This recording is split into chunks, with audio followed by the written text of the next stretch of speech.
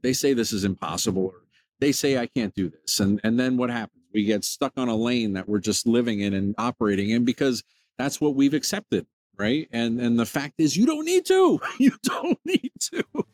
Those are all limitations. Just think of it. Oh, that's a limitation.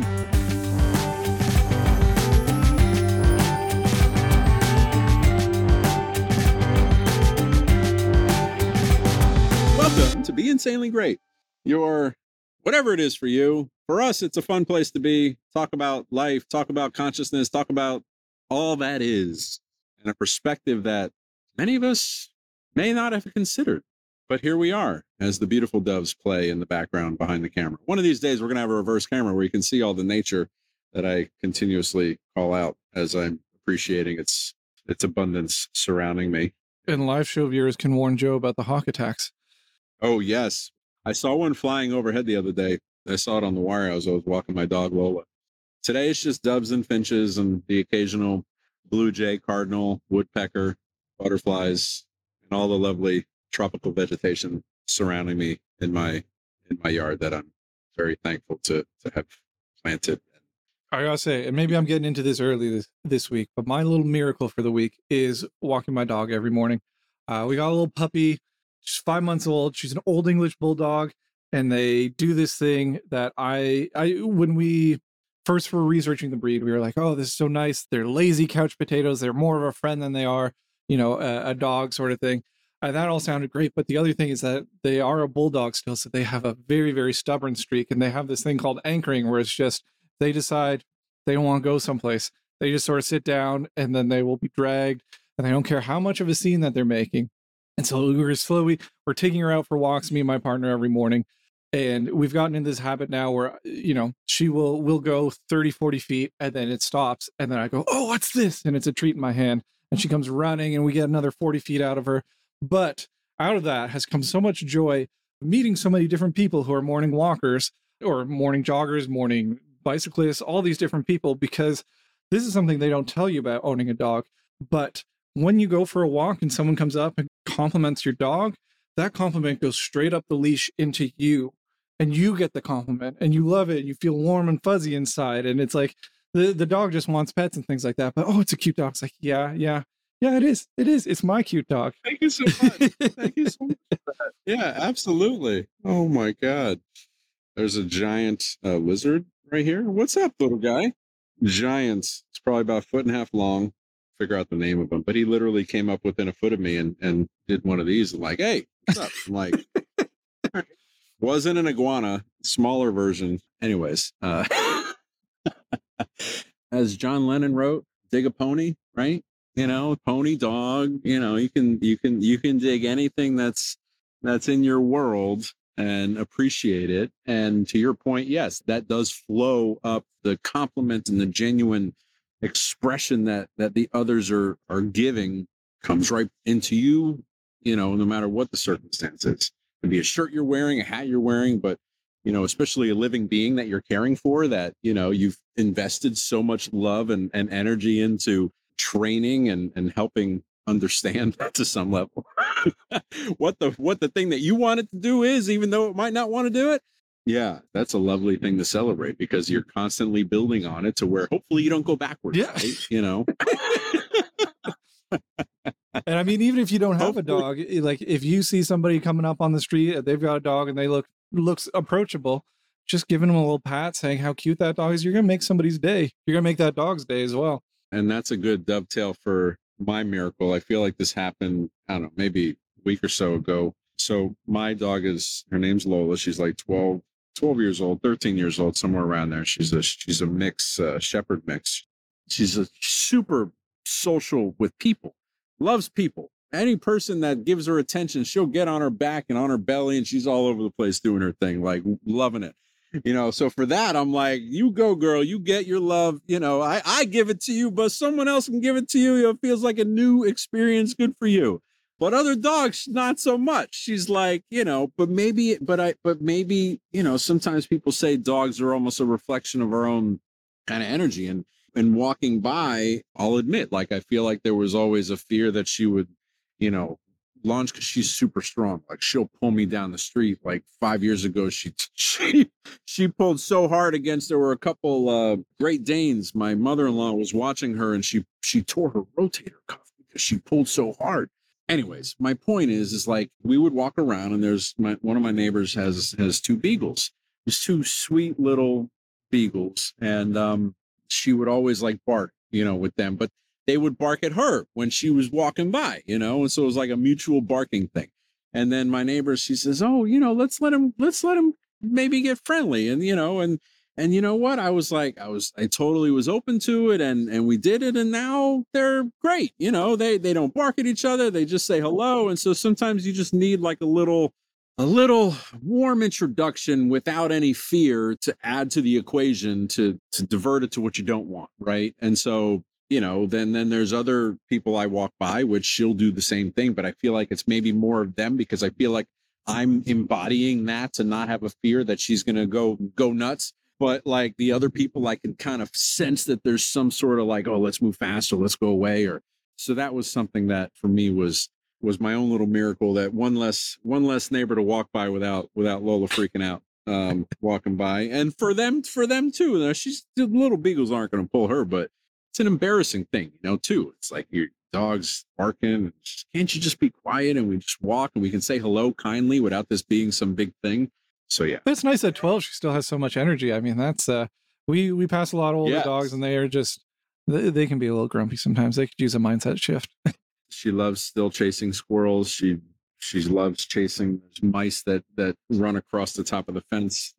Just last night there was one, and she was running all over the place, feeling like she could do something. She used to catch the lizards that I just came up to me. She feel like she was saying, "Talk about me too." Joe, what's the most interesting thing you've read this week? You're always constantly reading different books. You send me text messages with just a quote from a book photographed in it, and I'm like, oh crap, that's going to be the rest of my day thinking about that. What's new and interesting that you've come across this week that's sort of sticking on your brain? I guess the thing that I've been thinking about, not so much a quote, it's more of an observation of my own mannerisms and my own way I'm approaching things is, and something I talked about a lot. It's thinking about the future, thinking about the past, and trying to be present. And sometimes when you read things, and sometimes when you think about things, and sometimes when you get involved into things in life, as much as you accept that as truth, that the present moment is where all the potential exists, sometimes you get pulled in different directions. Sometimes that happens, right? And so I've been trying to not think about that stuff because I feel like there's been elements of concern that have come in. And so I want to say one thing I can say is I feel like there's been things written and published about that talk about your conscious ultimately controls your subconscious to an extent, right?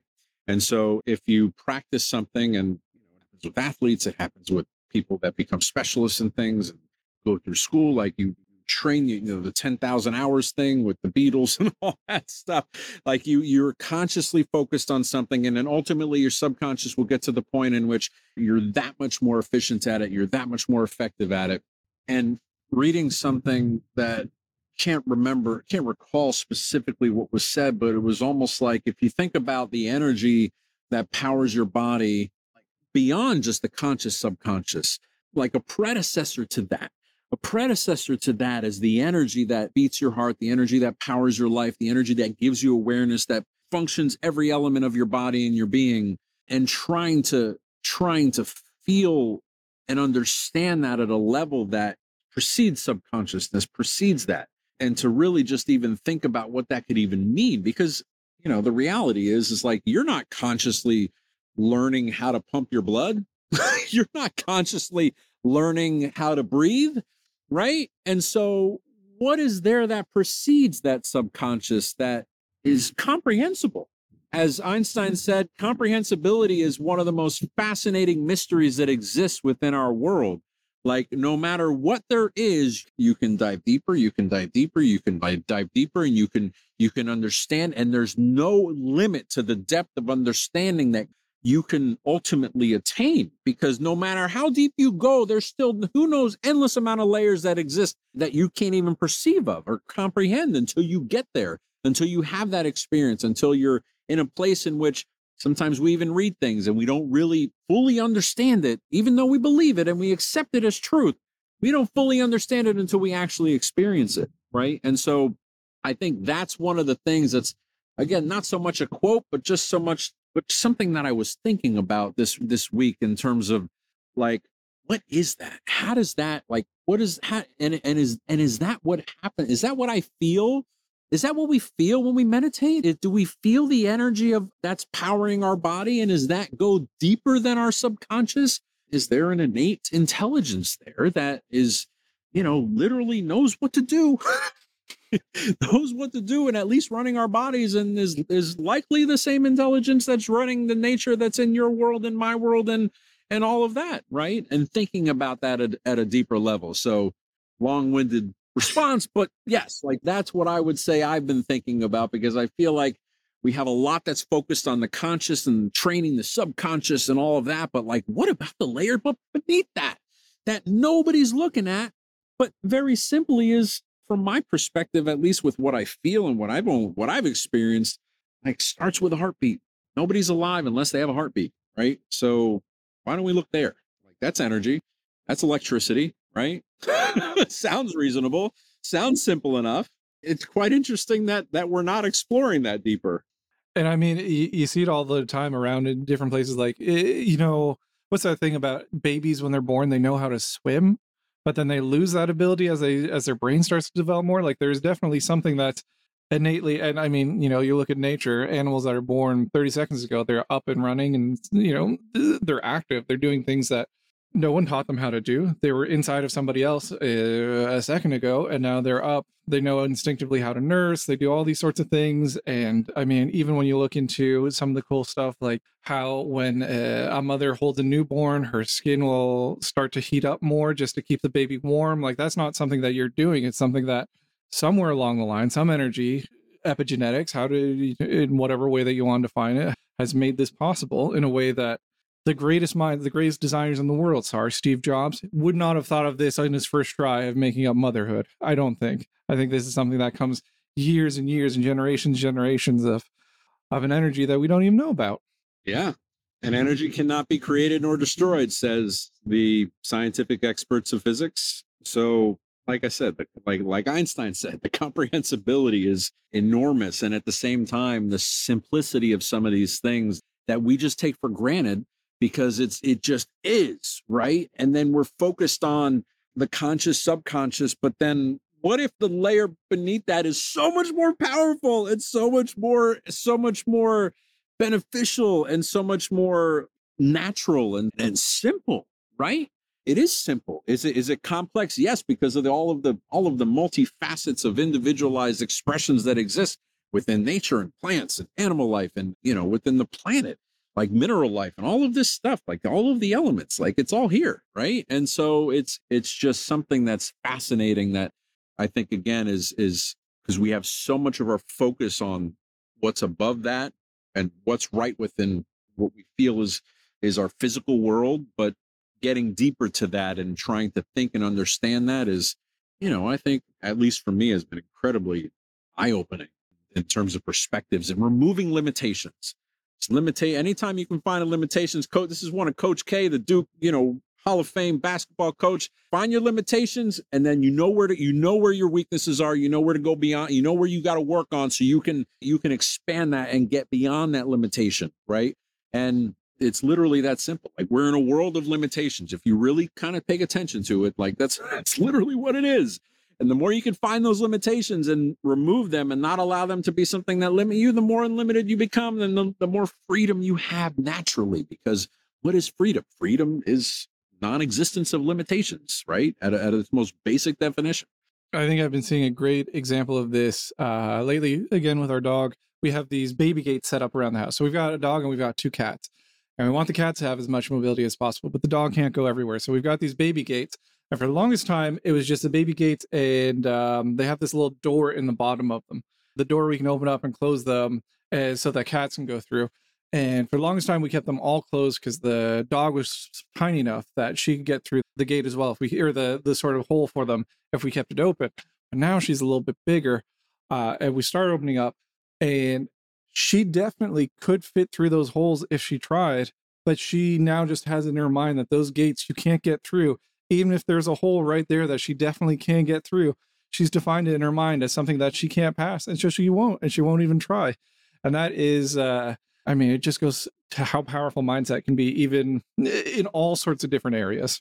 There's an experiment that was done with like flies or gnats or something, and they put it in a jar, and they put a cover on the jar, and then they read, and they had baby gnats, and then so those gnats passed on, and then there was the new generation of baby gnats. Then they removed the lid from the jar, and it was totally open. And every generation that was thereafter never went beyond the lid because they had that limitation set within them.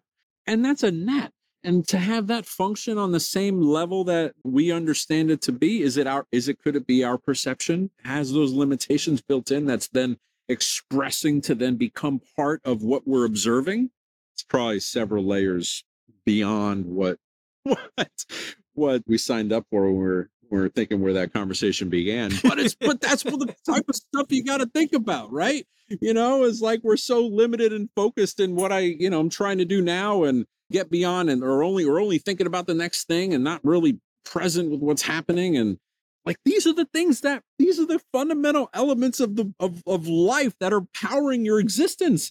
To not understand and try and gain a depth of knowledge to how that can benefit you, like that's the magical thing that exists here that we're talking about, is like trying to understand this to a level of as to how you can benefit from it, how you can utilize elements of understanding to remove these limitations, to be more free and have less of the burden of everything outside of us become something that we embody and that we have stress from, I think this dovetails really nicely with, the article that I found this week that really starts talking about the origins or the burgeoning field of contemplative science, which I feel like, Joe, you were way ahead of the curve on. You've been thinking about this stuff in the same ways that these scientists have been thinking about it, since you started your journey. And it's this new interdisciplinary field, which even that in and of itself, instead of siloing off these different realms of knowledge, bringing them all together is also something you do in your day-to-day life all the time. So it makes sense that you were already thinking about this.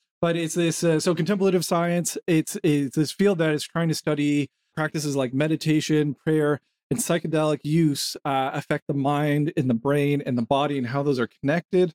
And I think one of the things that all three of those sort of have in common is the capacity to almost force you outside of your regular way of thinking into a completely different mindset for a while. And then once you have that new mindset, I think it's part of the reason why it's been disregarded for so long is you can have this new mindset, but then you go back and you talk to all these people who haven't had that same experience and still have that same limitation. So it's almost like talking two different types of languages to folks. But now this contemplative science is trying to find insights from like psychology, neuroscience, philosophy, religious studies, to sort of see how the mechanisms behind these practices and their effect on like mental health and well-being and cognitive functions. And, first started focusing on just mindfulness, but now it's really trying to get into advanced meditation, things like what the levels of meditation that, Joe, I think you're experiencing pretty regularly now, because you've sort of trained your brain to the point where it's at that subconscious level that you can do this, you can access it. Buddhist monks have been doing it for years. And so they're just looking to like, how do we study these practices and how do we validate it and make them more accessible to folks? And I think it's so exciting, because I think that's also part of what we're trying to do here. You came all guns blazing on our first client call, in February talking about this. And it was like aiming a fire hose at a teacup at the time. What a great analogy. That's a really great analogy. A fire hose at a teacup. That sounds, even from you're going to burst the teacup. Did we burst? We probably bursted the teacup, bursted a few teacups. That's a lot. And even just listening to you say all of those things, science and like all of the terms, that's a lot to swallow, right? That's a lot to even begin to think about wrapping your head around. It's like part of me is like, man, that's like, I can't even begin to even think about the first thing you said, much less all the 15 things you said that they're trying to wrap into one thing, right? And, what I'll say to that is I feel like there's a lot more practical. So like the interesting as humans, we need to analyze and scientifically prove and create data that then gives us a reference point for validation that says this is good, which I in the first, like, I needed that absolutely in the beginning of my journey. I wasn't going deeper than, a day or two without saying, like, what's happening here? How do I prove this with data? Because if I don't see the data, it's not real, right? And so that's the first thing that I had. That's one of the first hurdles I had to get beyond, was to see the data and believe the data. And then ultimately, as I experienced things that validated what the data said would happen first and then what would happen next, I'm like, wow, this is happening to me. This is happening to me. Like it makes sense. Like, I don't need to get into that depth, right? But as society and humanity, like, it's needed to have these elements of science with data behind it to provide that foundation of proof and truth that everybody looks for from a scientific perspective, to be able to say, okay, I can go further, I can go deeper, let me try and see what's here, right? And so, I think that's, and the reality is I wasn't, trying to look at all those scientific elements and pull it together. Like, that's not what I was doing. Were there elements that needed to get validated through quantum physics and through some level of epigenetics? Yes. And thank you, Joe Dispenza. Thank you, Deepak Chopra. Thank you, Wayne Dyer. Thank you, Bob Proctor, and all these authors and speakers and writers that really helped me kind of formulate that understanding. And for everybody, it's different. Everybody's going to have their own path. But yeah, like, there's so much more than just using meditation as like a stress relief. But before even getting there, as you said, Riley, you need to have a point of reference. You don't know what you don't know, right? And so, as I think Einstein said it, like, there were all these people that came in and because they didn't know, they achieved all these great things, right? Like the 4-minute mile. Nobody thought the 4-minute mile was possible until someone did it. And then all of a sudden, all these other people did it, right? That's a limitation, right? You can't go beyond this. Well, watch me, let me do it, right? And then we did it. And so the more we understand these limitations in our lives, and the reality is that almost all of us our entire conscious awareness is, in every moment, is driven by the limitations that we've accepted. Very simply, that is our life, whether it's our finances, whether it's our jobs, whether it's our personal lives, whether it's our relationships, whether, no matter what it is, as soon as you say you can't, limitation. As soon as you say any of that, limitation, right? But when you believe, and you talk to any of the most successful people on the planet, they'll say, I believe, no matter what. Everybody said I couldn't do it, but I believe. They're the ones that broke beyond that. They're the ones that they're like, wow, look what they achieved, but that perspective didn't exist.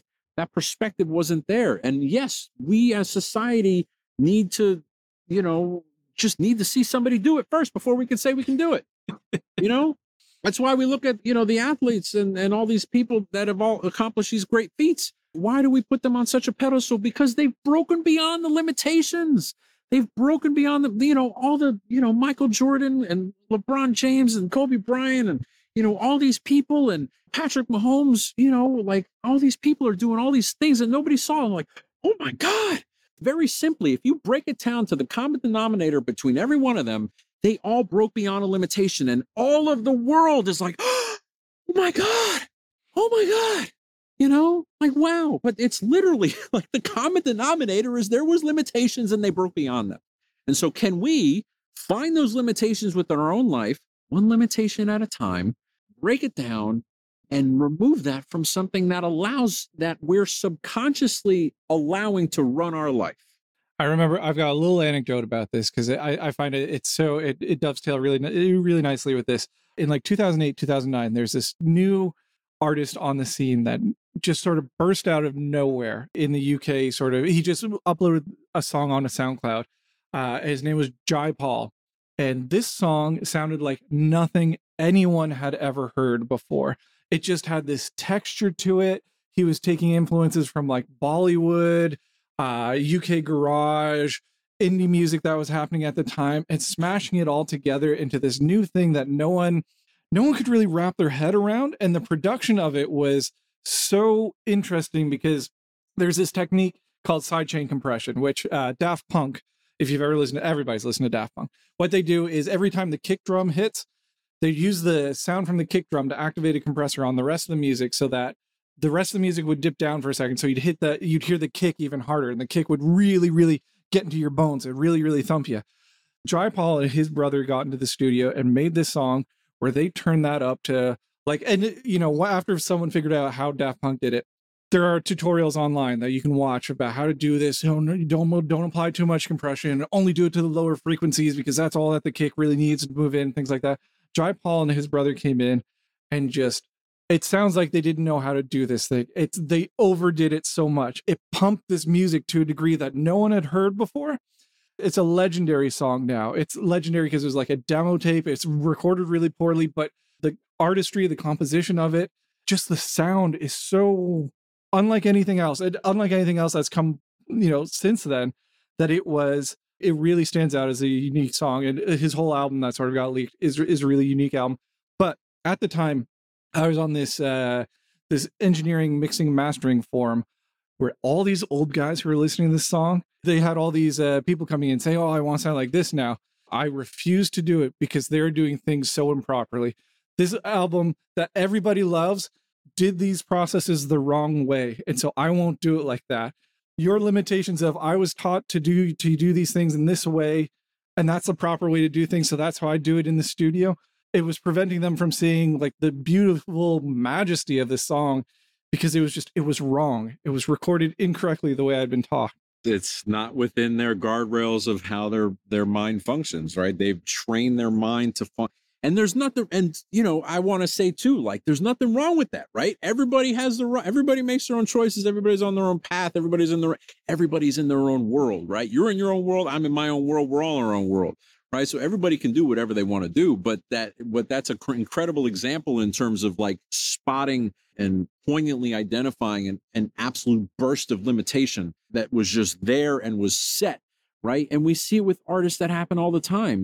Every time there's a new artist that comes along, Taylor Swift did it, Beyonce did it, J-Lo did it when she, was doing her thing, and she's still doing her thing. Like they all do it. And why do we have such an affinity for these artists? Because, the Beatles did it in the 60s. Like, look what the Beatles did. They were doing something nobody ever did. Right. And so like that becomes something that's so interesting. Why? Because the open-minded individuals are like, wow, that's amazing. Or maybe they're on that frequency or whatever, right? Like, wow, that's amazing. Because there's people that don't like the Beatles, and that's fine. You don't need to like the Beatles, but like everybody has their own opinions. But the point is like there's everybody within their own construct has limitations that are there. But when you see and you have like an affinity for someone, you can be that if you want, but it might be in some field or in some act, and it might be in only like one pocket of your life where you're doing that. And that's totally awesome. But to even have the accomplishment of being able to identify a limitation or break through it. And if you reflect on your life and you think about some of these examples, you've done it. You've done it. We've all done it, right? But expand on it. Try and think about it and then believe in yourself and believe in the energy that's powering your life, because like there's an intelligence that's running your body that you didn't have to train how to breathe or how to pump blood, right? So like use it. It's there. It's there. If you want to see another great example of people's minds getting blown and just understanding that there's so much more to what they understood as one thing for a long time in real time, go and watch the first time Michael Jackson does the moonwalk. It's on stage. It's at some award ceremony or something like that. He gets out there. And he only does it twice throughout the entire song. I think it's Billie Jean that he does. But people do not understand what they're watching. The cameraman looks like he's going one way, but then they have to go back the other way because he's walking backwards, but it looks like he's walking forwards. And people, at first, they don't get it. And then they start going wild because it's like, again, it's something they've never seen before. It's like the equivalent of the first time, this might be apocryphal, but the first time someone saw, they show the first time people see movies back in the day, and it's like the train coming towards them and they all jive out of the way because it's a completely new way of thinking about things that their mind is being expanded in real time. Well, and reflecting on society and the ages that have come through and how we've developed even over the last 100 years, right? There was the industrial age, and this is just how it was done. And then it evolved into, the ages throughout the wars that happened in the mid 20th century, and then the technology, and now we're in the transformation age, and that's the consciousness of humanity, and that's the consciousness of the planet, right? I mean, it's not like I'm sure there's pockets of societies that exist that are probably still operating the way they did, the way life lived thousands of years ago in remote areas of the world. the reality is like collectively as a planet, our consciousness is connected in that sense, in which once we accept something, oh, okay, all right, everybody has a phone today. 20 years ago, that wasn't a thing, right? 20 years ago, that wasn't a thing, right? And so, like, to even think like everybody's gonna have a phone, everybody's gonna have a computer faster than the first computers that 100 million times faster than the first computers that ever came out, in their pocket, like connected with all of these other people around the planet, like literally anybody on the planet.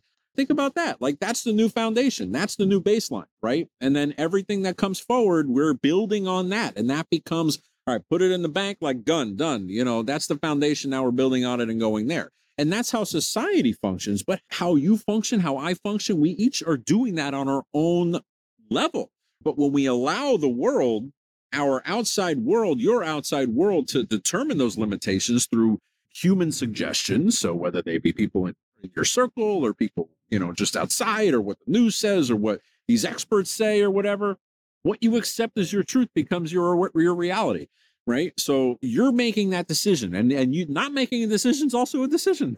So the thing that usually doesn't allow us to experience the happiness and joy that's possible in life is the acceptance of these things. And then the downtrodden, oh, I can't do this, I can't do that, or that's not possible, or they say this is impossible, or they say I can't do this. And then what happens? We get stuck on a lane that we're just living in and operating in because that's what we've accepted. Right. And the fact is, you don't need to. You don't need to. Those are all limitations. Just think of it. Oh, that's a limitation. Is it a snap of a finger to break beyond that? No, it's not. You have to understand it. Once you can start simplifying all those elements in your life as limitations, it starts to become so much easier because you have a common thread to say, oh, that's a limitation. That's a limitation. And you simplify it as something that's conquerable instead of something that's this big thing that everybody makes it out to be. And then you start finding small wins. And then you can practically start evolving your own awareness and your own consciousness to something that you never thought possible. And you're having more frequently happy moments because you're like, man, and you look back, you're like, wow, I don't do this anymore. That's not a thing that keeps me limited to what I was doing, and before you know it, you have so much more life and you feel so much more accomplished because there's almost like an innate desire to accomplish things within life. And following that desire is what ultimately leads to our happiness. And when we experience those things, then we have that. And then that becomes a cycle that we then ultimately, once you realize that that's a thing, and that's the source of happiness is following the inner desire to do something constructive and to do something good and to do something that you believe in, that you should be doing. It just naturally falls into place. And then you start doing these things, and there's going to be diversions and there's going to be things that come up, and, weathering the storms of those things and not allowing yourself to get drawn into those experiences where those experiences use you, but you're using the experiences.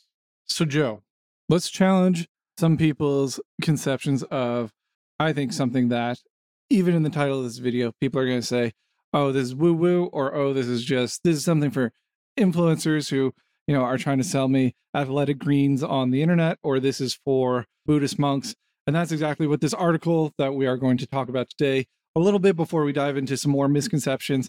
Meditation is more than either stress relief or enlightenment. And this is something that you touch on constantly. It came out on Vox. We'll have a link down in the description for this article.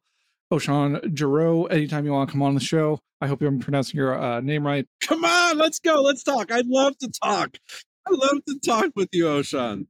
But this article talks about sort of our bifurcated view on meditation as either a quick stress relief tool. I'm overwhelmed. Let me just meditate for a second and clear that part out of my mind. Or a path to enlightenment, which I feel like even just saying that term, people are already tuning it out because people have said path to enlightenment so many times that it doesn't really have a meaning to it anymore.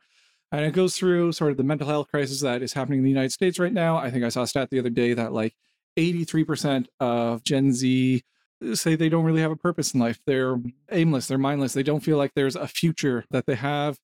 It goes through the mindfulness industry that it's right now, it's like $100 million a year, and it's expected to triple by 2031. But then it gets into all this new research that is coming out about the brain and about meditation and about the different levels of consciousness that you can attain through going through different levels of meditation. It's not just a really easy stress relief tool or attaining enlightenment the way that Buddha did. There are different levels of consciousness that you can access through meditation in ways that have previously been locked behind things like psychedelics or, really, really dedicating yourself to medication itself.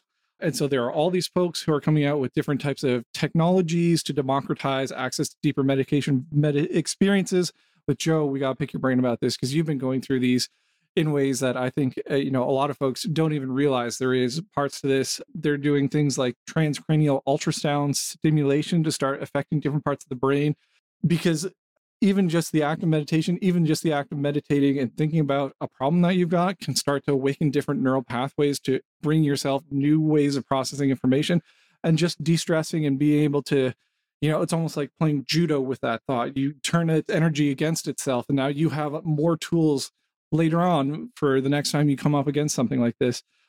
So it's all about contemplative sciences and trying to get into this clinical support of it and just seeing how we can start using this as an actual mental health tool. It's a really interesting study. I probably should have zoomed myself back out a little while ago. Still need to get the star wipes going for that.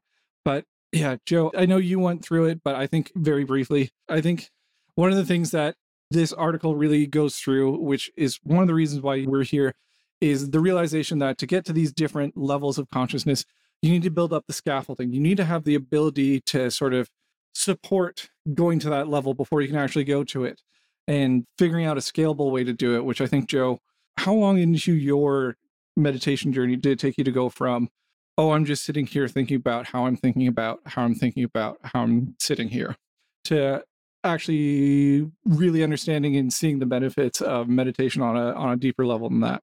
So like the first thing, and I've said this on previous episodes, is like the very first time I meditated for 20 minutes, after the 20 minutes, my entire body was tingling, like something I've never experienced before in my life. It was like someone plucked a tuning fork in my entire, like it was the weirdest thing. And so I wouldn't call that a benefit. I would call that something that happened that made me look deeper. you know and a colleague of mine shared an experience in which he meditated for the first time recently. Even after hearing me for almost a year talk about the benefits that I had, it took him that long it took him a concussion to get to the point in which he could slow down his mind enough to where the doctors, have to treat the concussion, were saying you should be meditating, because it will help you. Right. And so to think about that for a second, like when people have a concussion, the clinical recommendation is to meditate. Like, I didn't know that. Is that true? You don't have to have a concussion to meditate. You don't have, is it more challenging? Is it challenging? Yes, but you don't need to go through that. Right. And so, but his experience is he had a vision of his grandmother that had passed when he was a child. And he had this bright light. Everybody has a different experience, right? I need to say that. And the other thing I want to say is this article is breaking beyond meditation. For those of you that haven't meditated, you're barely even trying to conceive the fact of doing that for the first time, it's something you just got to try. And it's something that is, I'll tell you right away, it's not going to be easy, but as they say, what's easy in life?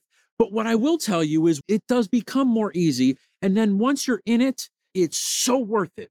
And it's one of those things is if someone were to tell you today is oh, you can have almost no stress in your life if you just spend 20 minutes a day doing something. You don't have to take this. You don't have to do that. You don't have to go over there. You don't have to go to the gym an hour a day. You just literally are able to sit quiet. But then as within the first few moments of it, we're oh, I can't do this. I'm the first to admit I did that. But the reality is all of those thoughts that are running through your head that are the excuse as to that was my excuse. I can't shut these off, and so I can't focus. It starts to go away. It starts to go away. And little by little, you don't plant a seed in the ground and a tree comes up tomorrow and you have fruit, right? It doesn't work like that. As you mentioned, Riley, having scaffolding to be able to have a foundation and build, what does a tree do as it grows?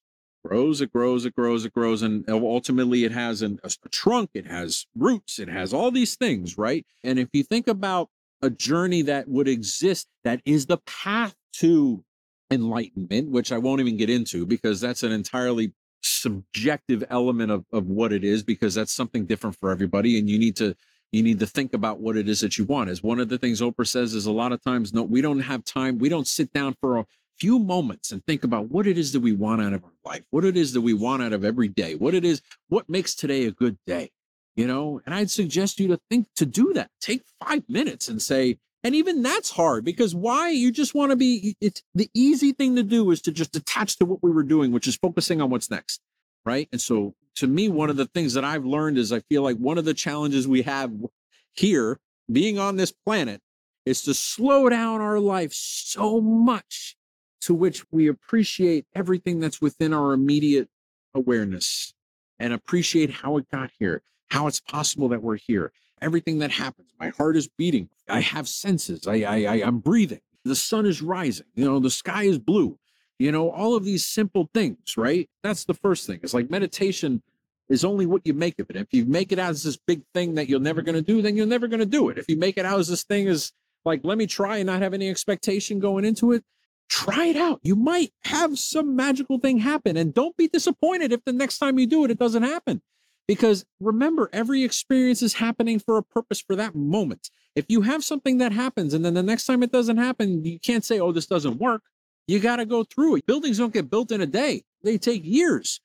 Cities don't develop in a few hours. They take decades, right? And I'm not saying it takes decades to get to the point. I've only been meditating for a year and I feel like it's transformed my entire life for the better, to which I don't have nearly the amount of stress. I'm so much more happier. I have so much more energy. This is the energy of life. That's what this is. It's the energy of life. I can go up to people and have a conversation without it being some timid thing in which I have a fear that, oh, are they going to talk to me? Is this going to be a weird thing? I just do it because it feels right. And it's just such an incredibly joyful exchange because it's a natural expression, and everybody expresses differently. And then the new science of this is just getting started. Absolutely. Like you just say meditation is going to be a stress relief. Is it beneficial for that? Yes. Does it happen? Yes. But again, we talked about limitations. Is that a limitation? Absolutely. That just says, oh, it's just for that. Okay. All right. Joe, you're skipping ahead in my notes. I was going to say, let's bust some myths about meditation. The first one is meditation is just for stress relief. And I think you have to emphatically say no. I don't see your notes, by the way. just so everybody knows, I don't see Riley's notes. I just see Riley with the beautiful violet ray and his aura, and that's it. I see myself talking in the camera I'm looking into on this magically created phone that was in my pocket that is now recording this episode for me. So, Joe, is meditation just for stress relief? No, meditation is not just for stress relief. And those that utilize it for that, that's wonderful. But realize that definition and that terminology and that construct is a limitation. And then when you put that limitation on there, that's all it'll ever be. When you don't put a limitation on it, you say, wow, let me see what this is. I'm never gonna limit it. Now, when I get to the point, always believe there's more. There could be more. And I'm here to tell you, as someone that has meditated for every day for just last few weeks ago, a year straight, more and more, I now meditate on and off throughout the day. I would say a total of at least an hour and a half a day, sometimes 2 or 3 hours a day, depending on the day and the time that I have to commit to it. And some days are like unbelievably magical and I feel things I've never felt before. And some days are not, but the consistency of doing it is what's important. So, Joe, myth number 2, do you need to clear your mind completely to meditate?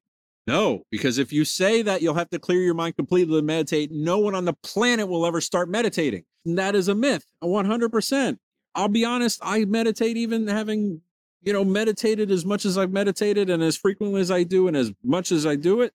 There's still thoughts that come into my mind during my meditation. Is it what it was in the beginning? No. Will I say it's, if in the beginning, 99% of the thoughts, even while I was trying to meditate, were what I didn't want when I was trying to focus on peacefulness, now I'd say it's, maybe 10% of the time. So it's complete, but that's evolved, so like it started where all of these were the thoughts that I didn't want. Now these are the thoughts that I didn't want.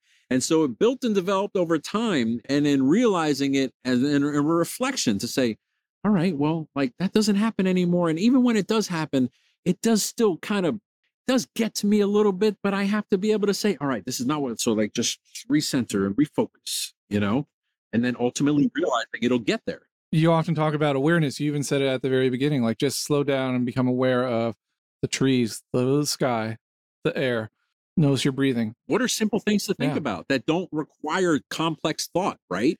Is like, and even focusing, like sometimes I'll meditate with my eyes open and my wife looks at me like I'm crazy because like it looks super weird with like you're just staring at something, right?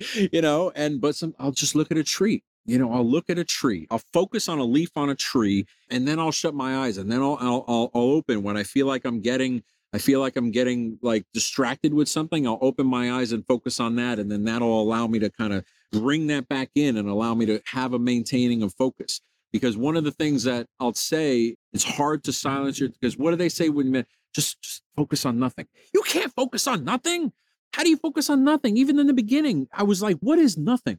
Like, is it darkness? So I did that for a while, and that was challenging. And so I ultimately got to the point of, if I were starting new today, what I would say is focus on like light. Think about your heart, focus on your heart, and think about your heart is like a miniature sun.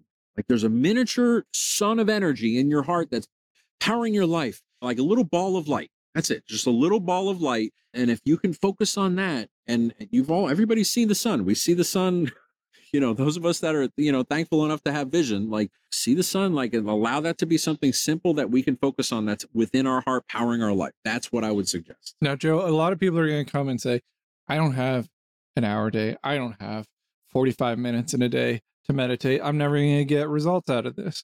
Is it true that you need to spend a ton of time meditating each day to see the results from it? Absolutely not. There are times when I started, I did 20 minutes a day because I felt that was good for me. Some people start 5 minutes a day. Some people start, then they ultimately do 10 minutes. And sometimes you do 20, and then sometimes you only do 5. But the consistency is what's important. And the reality is you're only going to come to a level of defining what that correct time is for you at that correct moment, as these beautiful doves are fluttering in front of me. For you, what you experience and what you believe is what you should do. But the reality is you're never going to make progress if you don't start, and you're never going to feel the feeling. And that's it. You got to feel the feeling is the most important part of meditation, because we're just, to this point, we've only talked about thoughts. We haven't talked about feeling.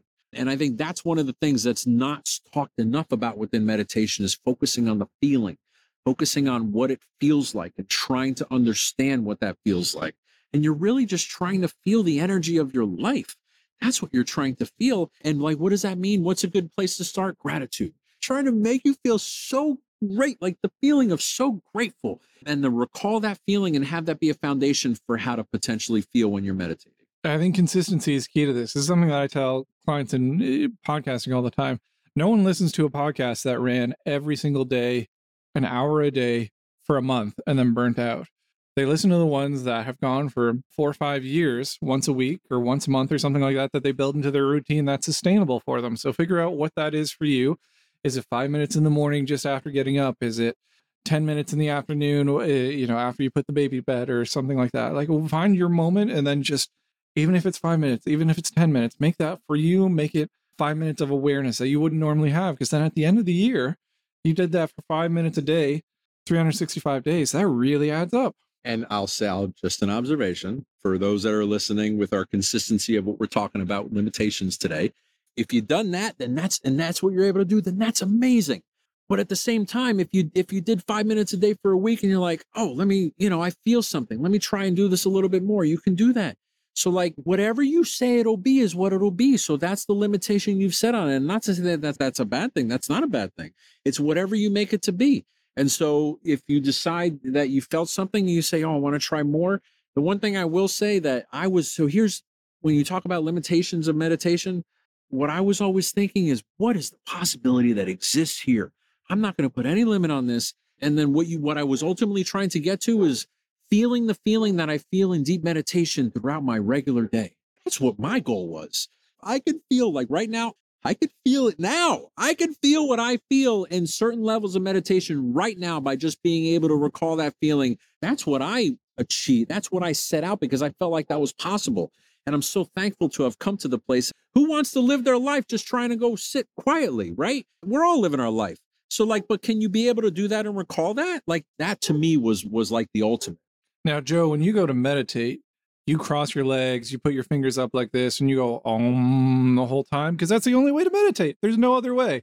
No, I do it differently all the time. I was meditating as you were typing an email as we were preparing for this call, for this recording. I was meditating for 2 minutes while you were doing that, just being quiet, sitting here with my hands on my legs. Sometimes I sit in a chair, sometimes I sit with my feet up. Sometimes I sit in the spa of my pool.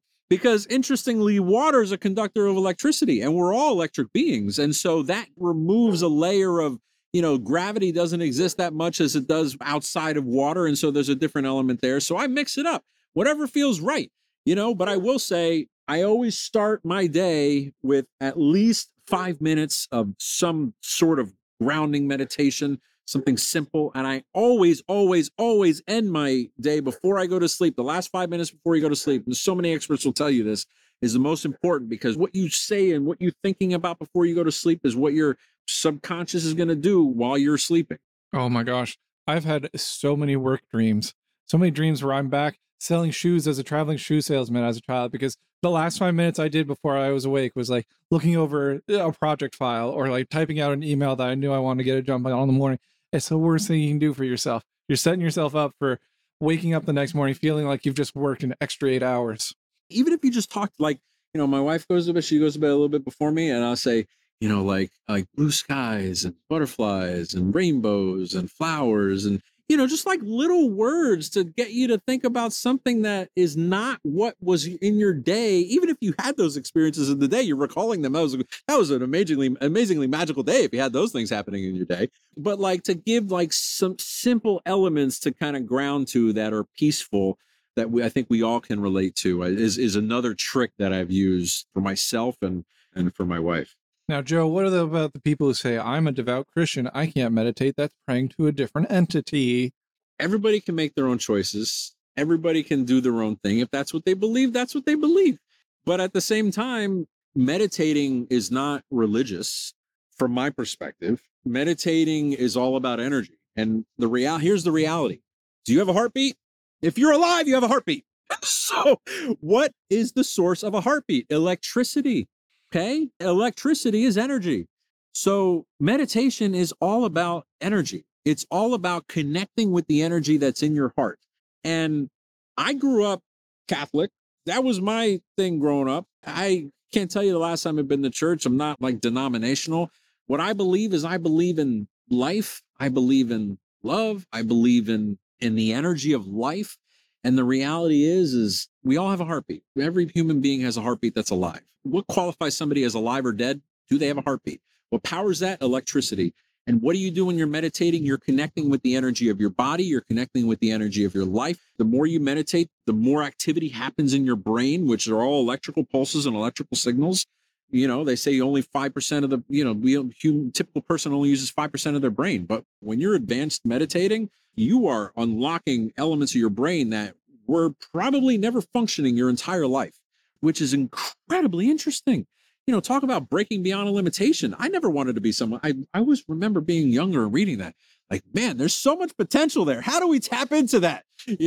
So that's what I would say, and again, everybody can believe whatever they want to believe, but I believe it's an energy thing. It's a fundamental element of life thing. And here's the thing, like, we all go to sleep every night. We don't know what happens when we sleep, but what if it's whatever's running our life, like powering our bodies, saying, hey, you've done a little bit too much of all that other stuff.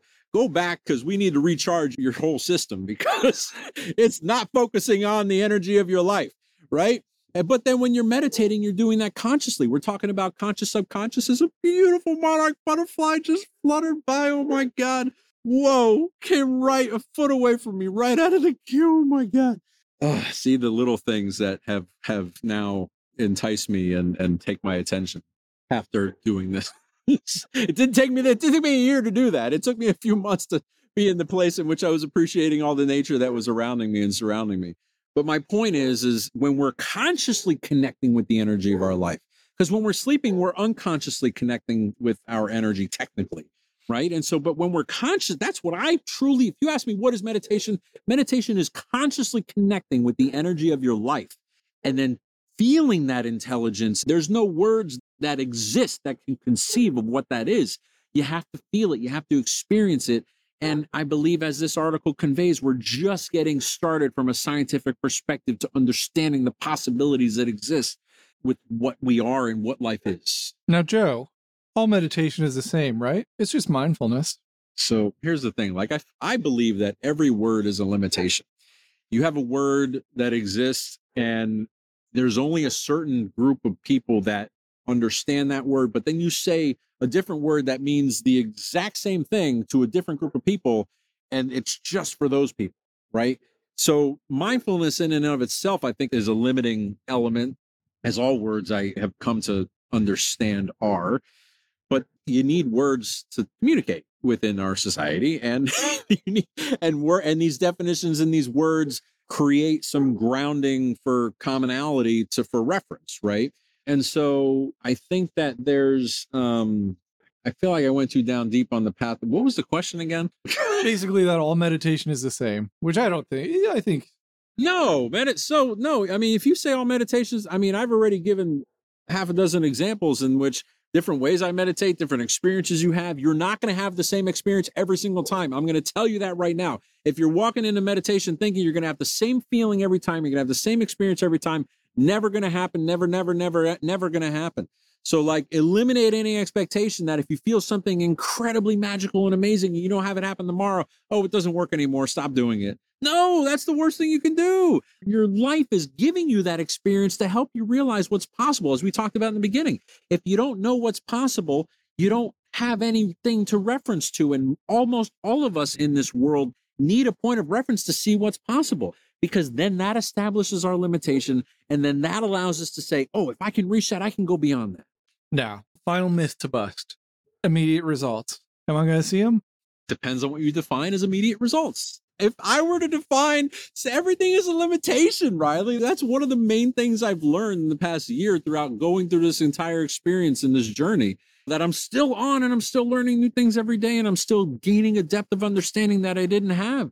It's constantly evolving. And if I had set the expectation in my first meditation to say, oh, I'm going to have some weird, unexplainable experience. Yes, it worked, but like that doesn't happen every time. And so I think every one of those myths are a defined limitation that human suggestion, it's just a natural thing that we do is we just, accepted. All right, that's what it is, because we don't want to think about it. We don't want to dive in. We don't want to try and understand more.